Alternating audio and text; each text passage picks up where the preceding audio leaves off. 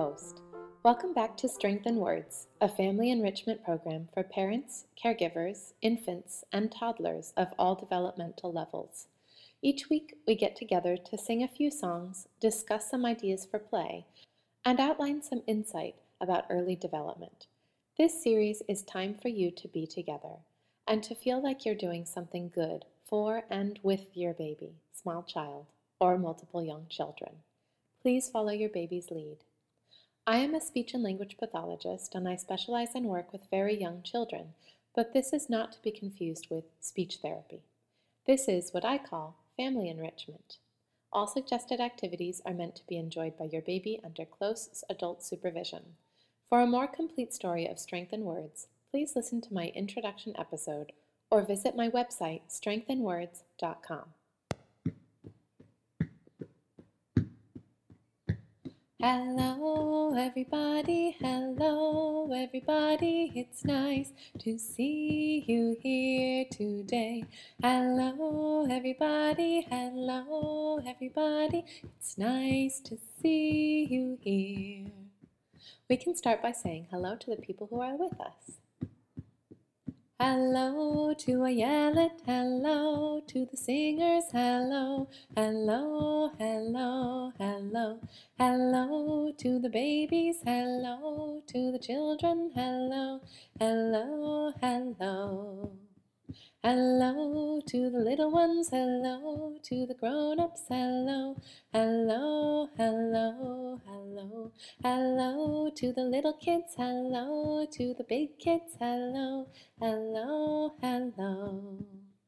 Hello to your friends, hello to my friends, hello, hello, hello, hello, hello everybody, hello, hello, hello. Since I don't know your name, I'll help you sing the song and you can fill it in. Ready?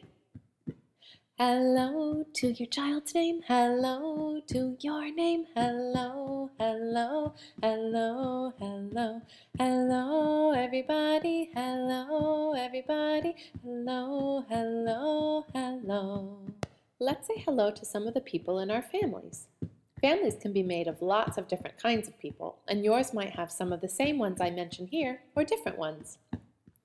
Hello to the mommy, hello to the daddy, hello, hello, hello, hello, hello to the sister, hello to the brother, hello, hello, hello.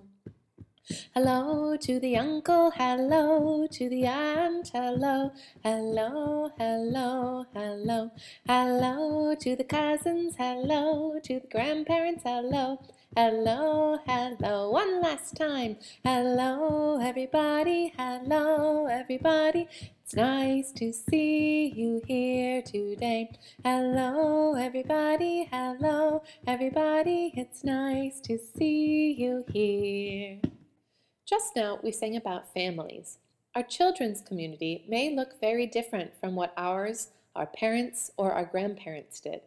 Some of us still live close to large family or community support systems, but many of us live far away from those built-in networks and must work hard to seek out and build community wherever we are.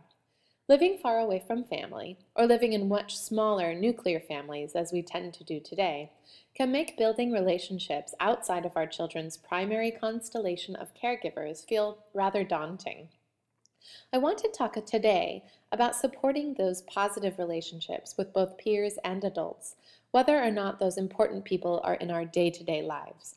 This falls under the category of social-emotional development, an area of child development about which there has been a significant amount of research done lately. One of the easiest ways we can support those relationships is through photographs. We know that even very young babies prefer to look at people, specifically faces, over objects, and when alert and calm, are very much interested in engaging socially. I know we live in an age where we often have more photos on our devices than printed throughout our homes, but I encourage you to keep a few prints of important family members or close friends in a safe place and accessible to your little one. This will allow you to engage naturally with them and incorporate them into play, reading, or musical activities whenever possible. I have with me a few of my favorite photos of close family and friends here. We keep some in a photo album, and some I've laminated and affixed to small cardboard pieces to make them a little more durable and easy to handle.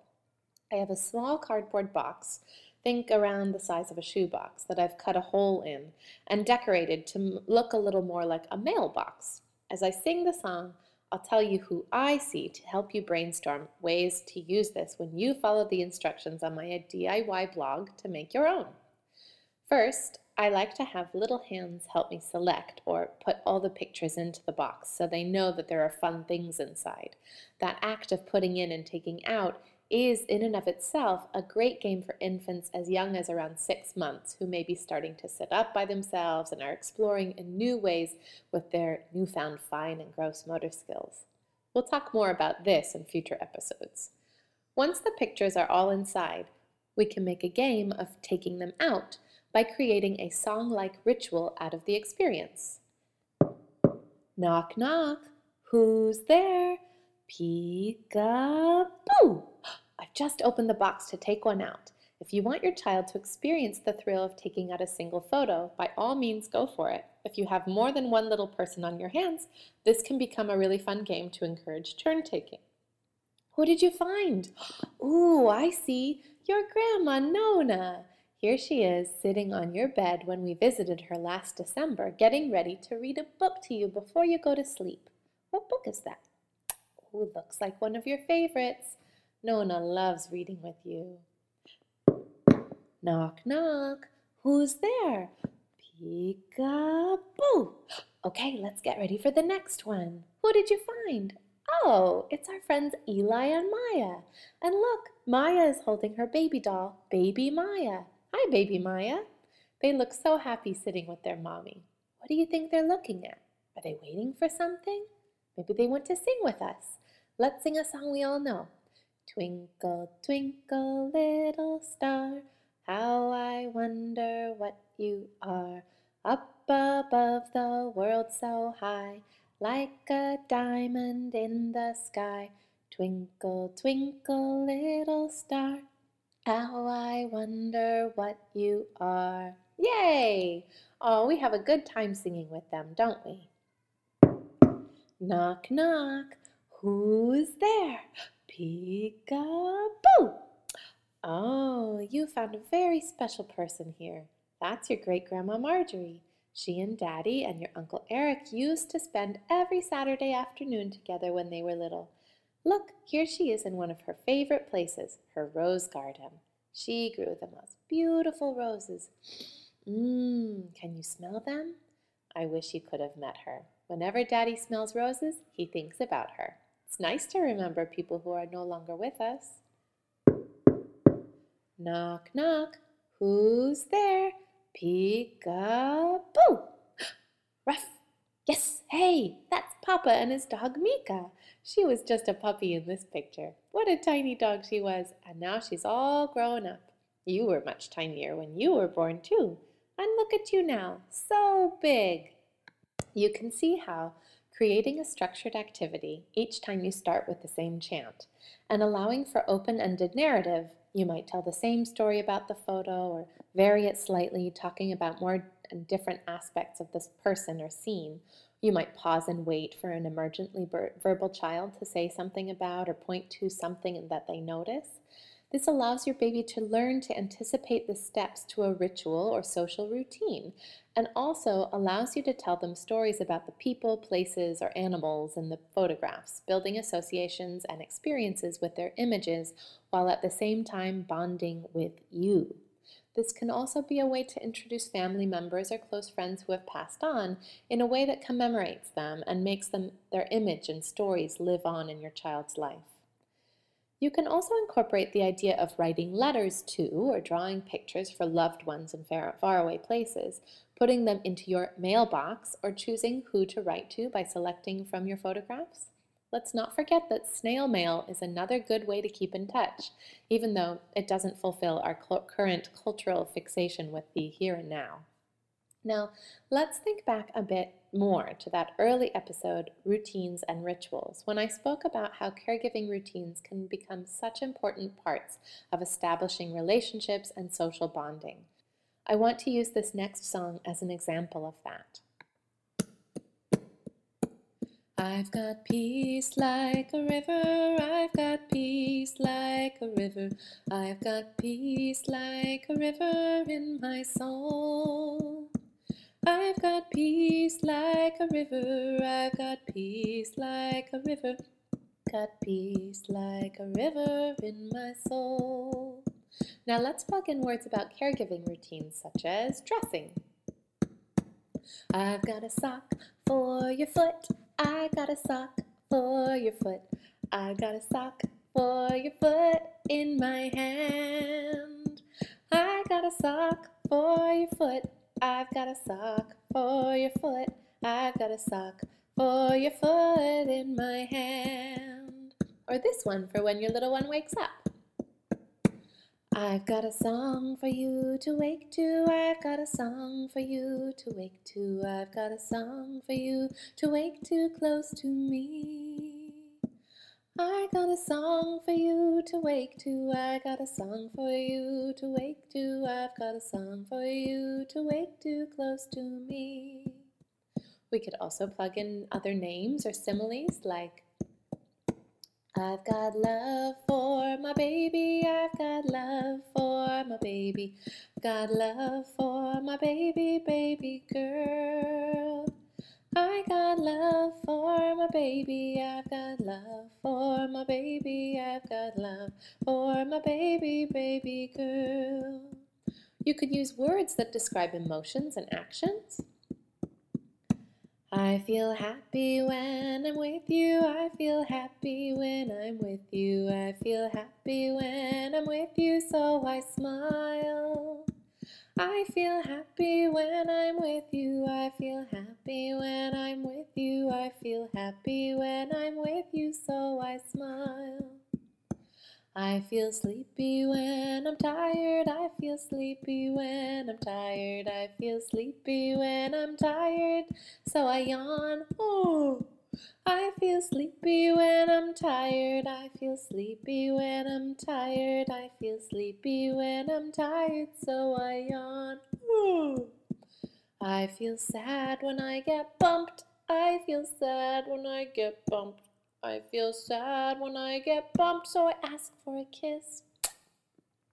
I feel sad when I get bumped. I feel sad when I get bumped. I feel sad when I get bumped, so I ask for a kiss right here. The act of labeling and identifying emotions is another part of social emotional development, and we'll talk about that more in future episodes. For now, though, I'll just say that incorporating words for feelings, how you feel, and also how you interpret the way your baby feels, will be helpful in learning the art of self-regulation down the road. Like anything else, each part of social emotional development is a process, and there are steps that come more easily and less easily to us all. Over time, providing even very young babies with the vocabulary for the way they feel will eventually help them understand and express their feelings.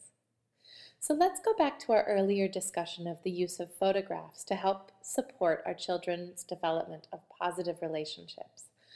I mentioned that using printed photographs, while it can be a bit more effortful, can really pay off in play.